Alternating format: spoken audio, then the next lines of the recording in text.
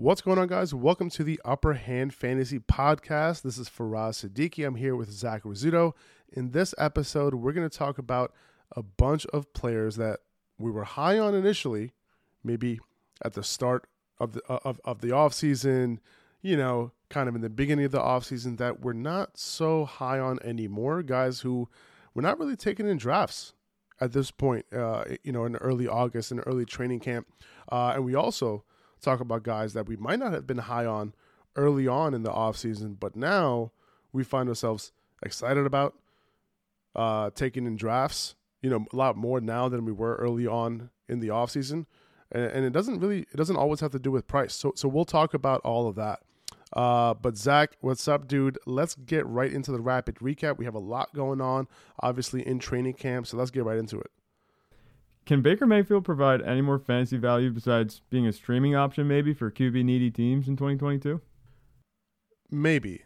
I don't think he'll be any more than a streaming option, but you never know. Like, the argument for Baker, like for him to be a fantasy option, is that he was stuck in a run-heavy system.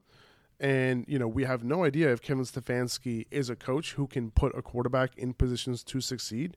Now, I think it was pretty obvious, like last year, the year before, that Baker did leave a lot of opportunities on the field, right? Especially going deep. So, he does have a lot of the blame on his shoulders. A lot of the lack of passing success, should be attributed to him, a lot of it, right? But can he be a good play with volume? Like, you know what I'm saying? Like, he does have, a few good weapons, in DJ Moore, Christian McCaffrey, right? Robbie Anderson seems very excited to play with him now. Like, we've seen some plays in camp between Baker and Robbie, and that's quite the 180 from his original Instagram comment when Baker, coming over was just a rumor. Like, I think I saw yesterday Robbie Anderson just tweeted like, "Hey man, I'm ready for week 1." So like, It's just like, dude, like it's too funny, man. I love it. What do you think? You think there's any way that Baker can be more than just a streaming option, if that? I don't really think we have to look any further than Mayfield's production with the Browns to kind of get an idea of what kind of fantasy value he'll hold as a starter in Carolina, and if he's ultimately the starter. We're talking about a guy that can manage the game, he can manage the offense, but he doesn't really have any upside whatsoever. Even with DJ Moore around, Robbie Anderson, Christian McCaffrey, Mayfield's exactly the quarterback that he was with the Browns. He's just on the Panthers now.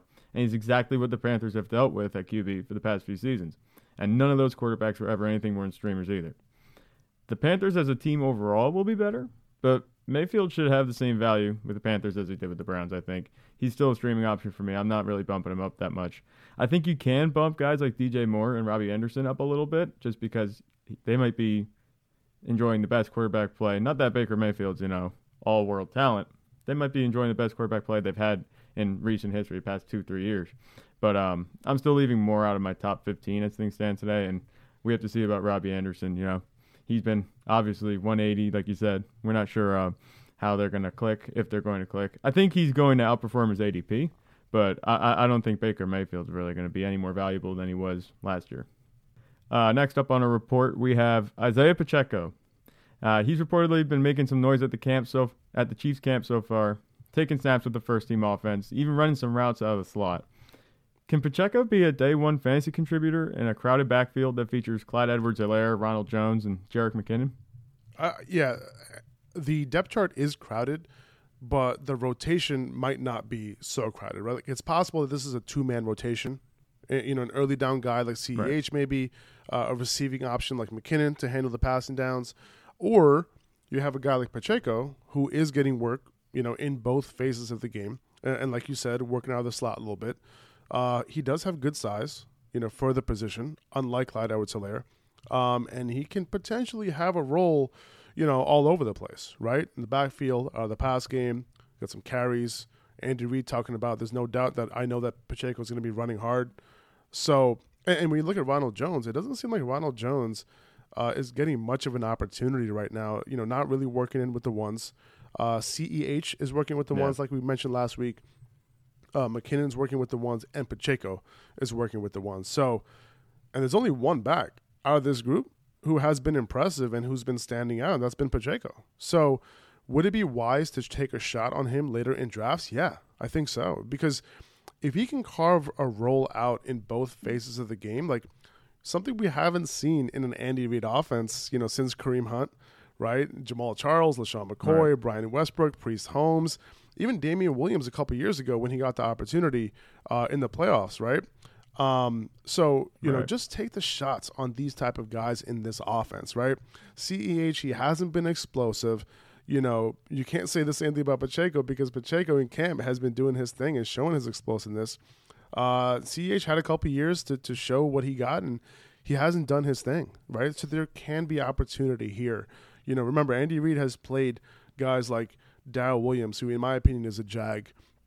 He's played guys like Damian Williams over Clyde Edwards-Helaire. He's played Jerick McKinnon over Clyde Edwards-Helaire. So, listen, it doesn't take much, and I understand that a lot of those times Edwards-Helaire has been banged up or whatever, but he's been active for a bunch of those games too.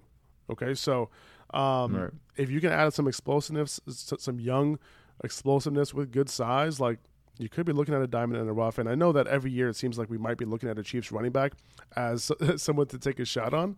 Right. But these are the type of shots that you want to take. Just because it didn't work out last year doesn't mean it won't work out this year, right? So we're hearing the buzz. He has good size, and he's somebody, and he's going to be involved. He could potentially be involved in both phases of the game. So yeah, you should take a shot on him. Right. I'm not sure he could be a day one fantasy contributor. I think it's a little too crowded for that.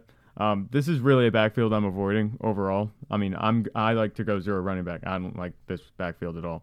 We've heard good things about Pacheco and Rachaad White. We've heard good and bad things about Jones, CEH. All four of them, all the Chiefs running backs, they're plenty capable, and they can serve the role that the Chiefs offense needs them to. But I anticipate the primary fantasy contributors to be McKinnon and Clyde Edwards-Helaire. And the reason I say is McKinnon actually looked really good, in my opinion, in the playoff games last year.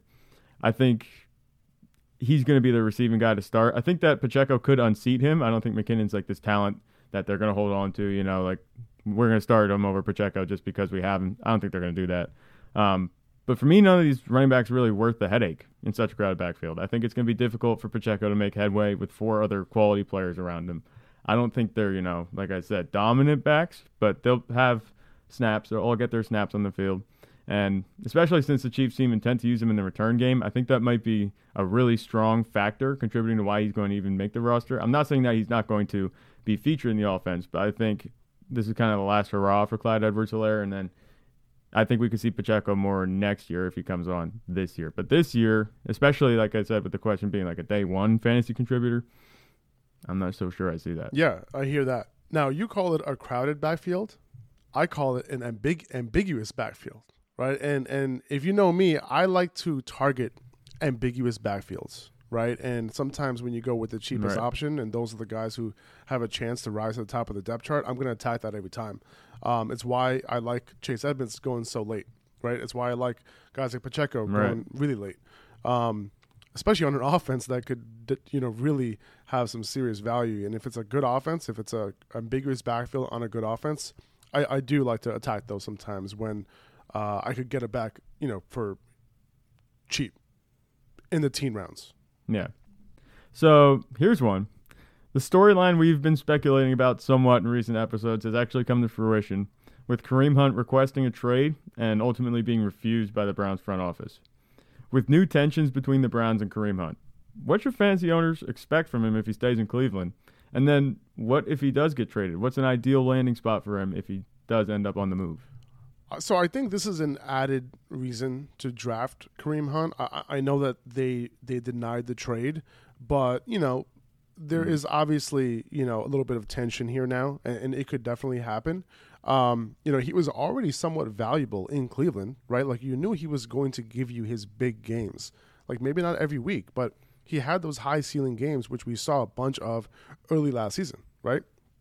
And I think before he got hurt, he was like he was a RB1, in points per game and in total fantasy points. I think he was the RB10. Yeah. So now if he ends up getting moved, you got yourself a chance at an RB1 on another team, right? I think there are a bunch of talk about what's the ideal landing spot. There are a bunch of teams who Kareem Hunt would step in for as a 3-down back. So wherever he gets moved, whatever team ends up trading for Kareem Hunt, most likely he could easily easily end up being ranked in the top 12. Yeah, I think so. This is exactly the scenario we're looking for as far as the trade goes. But the only and largest obstacle in the way of Kareem Hunt capitalizing on his talent with opportunity is the Browns' front office. And this could be a serious issue for Kareem Hunt and fantasy managers take him, mostly because internal tension between a player and the team they're on almost never results in a substantial workload until they're traded or they come to amends.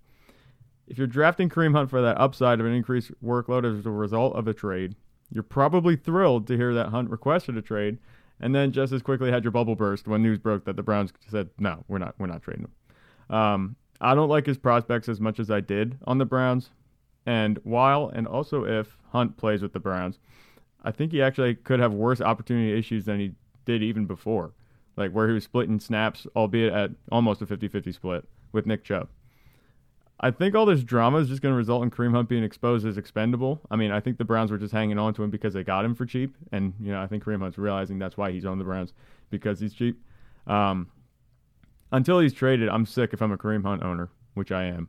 I think that this is actually trouble unless he gets to another team. And even if he does get to another team, I mean, I looked around at all the rosters that could need a running back. There's no team that needs a running back. Every team has a solid running back. It's just the workload, like we talk about for fantasy football, that matters. I don't see anywhere Kareem Hunt could go where he'd just be like, the RB1, unless the Chiefs decide to just scrap everything they have in the backfield, like we just talked about, and then reunite with Kareem Hunt. But I just don't see that happening. So for me, I'm kind of rolling in my sleep here. All right, I'm going to go through all the teams that I think that he would just instantly be an RB1. All right, let's hear it. All right, you ready? All right, Falcons, Bills. Over see. James Cook. Oh, yeah, easily. Kareem Hunt's a good talent, man. And James Cook is not an every down back, right? He's not a 3-down guy. He's more of a pass-catching type of guy. Doesn't really profile well on early downs unless he, gets significantly bigger. But, even on early downs, he wasn't, this guy who you're really afraid of breaking tackles and that sort of thing. Texans, yeah. Right? He would instantly be the RB1 there. Just going down the list here. Let's see. Dare we say Dolphins? Dolphins, yeah, he would be. But I mean, I don't think they would do that. No, they got their guy. They got their guy, right? They got their guy. But yeah, I think they're like the Eagles. I think the Eagles could potentially do something. Yeah, there's a few teams, man. Seahawks. Well, the Seahawks wouldn't do something because they have a bunch of backs there, and Pete Carroll loves to run the ball anyway. They just drafted Walker. Exactly, they just drafted Walker. So yeah, there are a bunch of teams. The Washington Commanders. I mean, there's a bunch of teams that could use his services, and he could instantly be an RB1 for. I don't think any team is going to give up significant draft capital to get Kareem Hunt. But, right. If it becomes a situation where the Browns are just trying to get rid of him because he's unhappy and they don't want to deal with it, it's possible. But the Browns are a weird organization, man. Like, they do funny things, and you never know what's going to happen with him. But I don't think it's going to affect, like, his workload, like, while he's on the Browns. I think they're going to use him. And I think Kareem Hunt, hopefully he understands that, if he does play and he does show out, then maybe teams who have some injuries to their running backs, end up giving the Browns a call and giving them more compensation that the Browns think they would have gotten for Kareem Hunt otherwise. Right. No, I'm in agreement. I think that's definitely possible. But for me, I'm just worried about it. I just have a feeling. Because Nick Chubb is good, The Browns have all the leverage in the world. They have Nick Chubb already. They have even Dearness Johnson, he was fine in his time where he, picked up slack when Nick Chubb was injured. So they have the leverage right now, and that kind of has me worried. But they do. They do. So we were talking about the Eagles, if Kareem Hunt would go to the Eagles. Speaking of the Eagles, Sports Illustrated's John McMullen believes that Kenneth Gainwell is penciled in for high leverage work, quote unquote, including third downs, hurry up offense, and goal line work. So this is yet another report suggesting that Miles Sanders isn't the guy. Even though Nick Sirianni has said he is the guy. Is it time to start the hype train up on Kenneth Gainwell? I think he's worth one of those late round picks on a running back. Like, he's kind of going in that range where you're like, well, let me take a shot on this guy. Because, well, first of all, Miles Sanders told us not to draft him, so we're not going to draft him. right?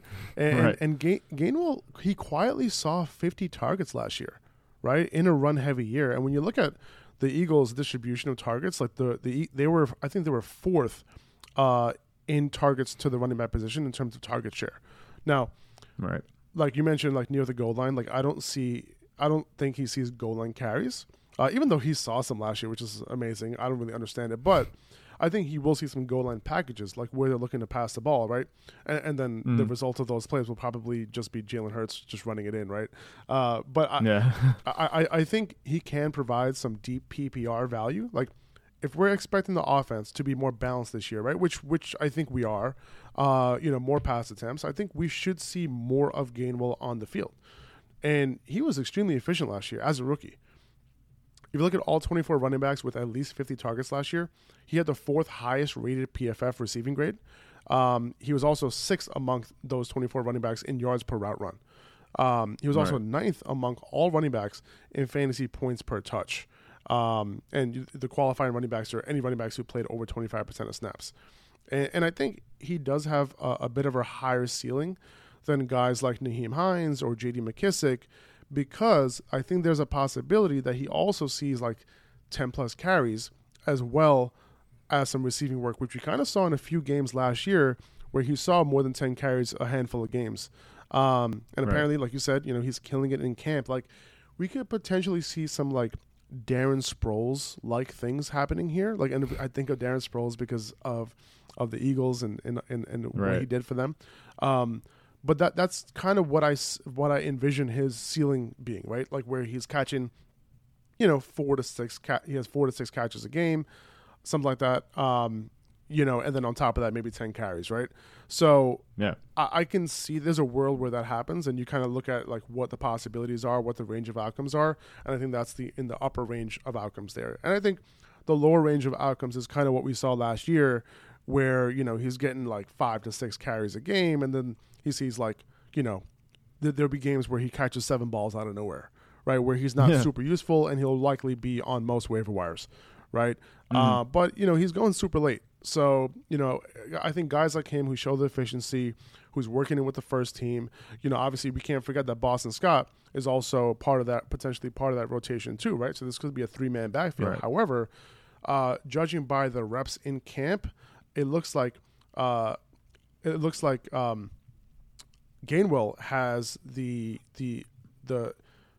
he's having the far majority of the pass catching reps compared to Sanders and compared to Boston Scott. So we know how valuable pass catching is when it comes to fantasy, especially in PPR and half PPR formats. So he is somebody who you could take a shot on late. I think that's 100% true. And yeah, so this report suggests that Miles Sanders isn't the guy. I think we understand that Miles Sanders may not be the guy because he told us. But Kenneth Gainwell, I think he's a good target. Like you said, I'm in agreement. He's coming off the board really late. He could easily return on investment. I mean, if you take him 14th, 15th round, I don't know if he's going that late. You take him at his price right now, you're not going to get hurt. I mean, the Eagles are, or have been, at least in the last few years, notorious for just using all the running backs on the roster in some way. And then, like you said, you have Kenneth Gainwell showing up with 7 receptions in one game, and then the next game he'll get 2 carries. It's all inconsistent, but in this type of backfield, that's to be expected. This report, I think, could mean many different things, but I think that the biggest takeaway for me is that Kenneth Gainwell will be a bigger part of the offense than I originally anticipated. I didn't figure that Miles Sanders would be getting a majority of the touches anyway, especially after he told us not to draft him. Hearing this isn't news to me. I think this report says more positive things about Gainwell than it does negative about Sanders. I think it just means that Gainwell is going to have more quality touches, I think, than maybe I thought he was going to. And, Sanders, I wasn't anticipating anything big for, so I think we're kind of in agreement on that. And also it's like I'm looking at the ADP right now. On Sleeper, Gainwell is going in at the 14-15 turn. And on ESPN, he's going like pretty much undrafted. So, this is a situation where you can get him super, super late depending on your platform. Obviously, he's going higher on Underdog and, on other platforms. But if you're playing on one of those two primary platforms, you can get him, pretty much with your last pick. Right. And you can't get hurt. At that point, you're just shooting the moon. Exactly. So, all right. So, J.K. Dobbins, he was removed from the PUP list, and he's on track to play with the Ravens in their Week 1 opener. Gus Edwards is not on track, and he's actually considered doubtful for Week 1. How are we feeling about this backfield? And is Dobbins a legit 0 RB target early in the 5th round? This hasn't changed for me, man. Like, we knew that this was possible, that he would be good for Week 1, but if I had to guess, like I'm looking at Saquon Barkley, for example, right? Last year, coming off the ACL, right? If I had to guess between a guy like Saquon Barkley, to be good to go after ACL surgery, and J.K. Dobbins to be good to go after ACL surgery, I would bet on Barkley, right? And that didn't work out so well last year, right? And it's a common occurrence with running backs the year after an ACL to not be themselves, and also for them to have a higher risk injury risk, for things like soft tissue injuries, etc. Right? So, and when you look at Dobbins, injury, like he had extra damage to that knee, extra tears besides the ACL, which makes things even more murky. So, right. It's the same old things that I've been saying all offseason, right? You're probably tired of it by now, but he's not involved in the receiving game. Goal line vultures, potentially, from Lamar and Gus Edwards, and maybe even Mike Davis. And who knows with this coaching staff? Like most coaching staffs in the NFL would never do that. Right? Like they would never put Mike Davis on the goal line over guys like, J.K. Dobbins. But this coaching staff, like I wouldn't put it over the NFL, over the Ravens coaching staff, on this one. So I did bet on Saquon last year because, at least he was involved in the receiving game. I don't know that Dobbins will be, and I don't know if they'll release that cap on his workload, or if he'll be on a pitch count. So I'm still out on Dobbins this year, even if he is ready for Week 1, even in the 5th round. So just too many good wide receivers going at that spot. Right. In the 5th round, I'm not exactly sure I'd be happy taking him there either. I think that I agree with you. It's just when you look at the talent relative to everybody, it's easy to say, yeah, I don't want to take this guy at this point in the draft because there's so much quality talent. Even going all the way down the board in Kenneth Gainwell's range, like Jacoby Myers is a guy I've been poaching in like the 14th, 15th round, just talking about the relative price of things. But for me, I think he's absolutely a legit 0 RB target. Maybe not in the 5th round, but maybe in the 6th round if he's there.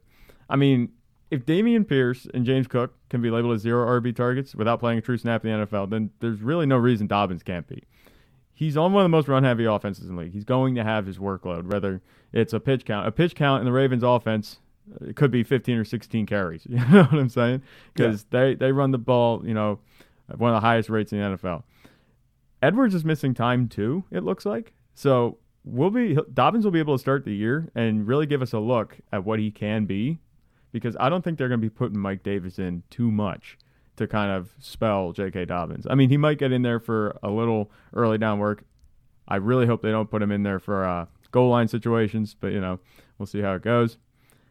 I wouldn't want to be targeting guys like Edwards or Mike Davis or really anyone else in the Ravens backfield as anything other than handcuff guys. But even then, I'm not sure they'd be drafted in the first place. For me, Dobbins is the only rosterable running back on the Ravens as of right now. That could change, obviously, especially if injuries come up, like you said, more prone to soft tissue injuries, that kind of thing. I think Dobbins is a legit 0 RB target. I do think he does. 5th round is a little bit pricey for me, but I think if you get him like late 6th round, even the 7th round, then maybe I'd think about, okay, he has a legit chance to return on investment, because at that point, there's not going to be much more left for you on the board. I mean, Kareem Hunt, I think, is going right in that range too.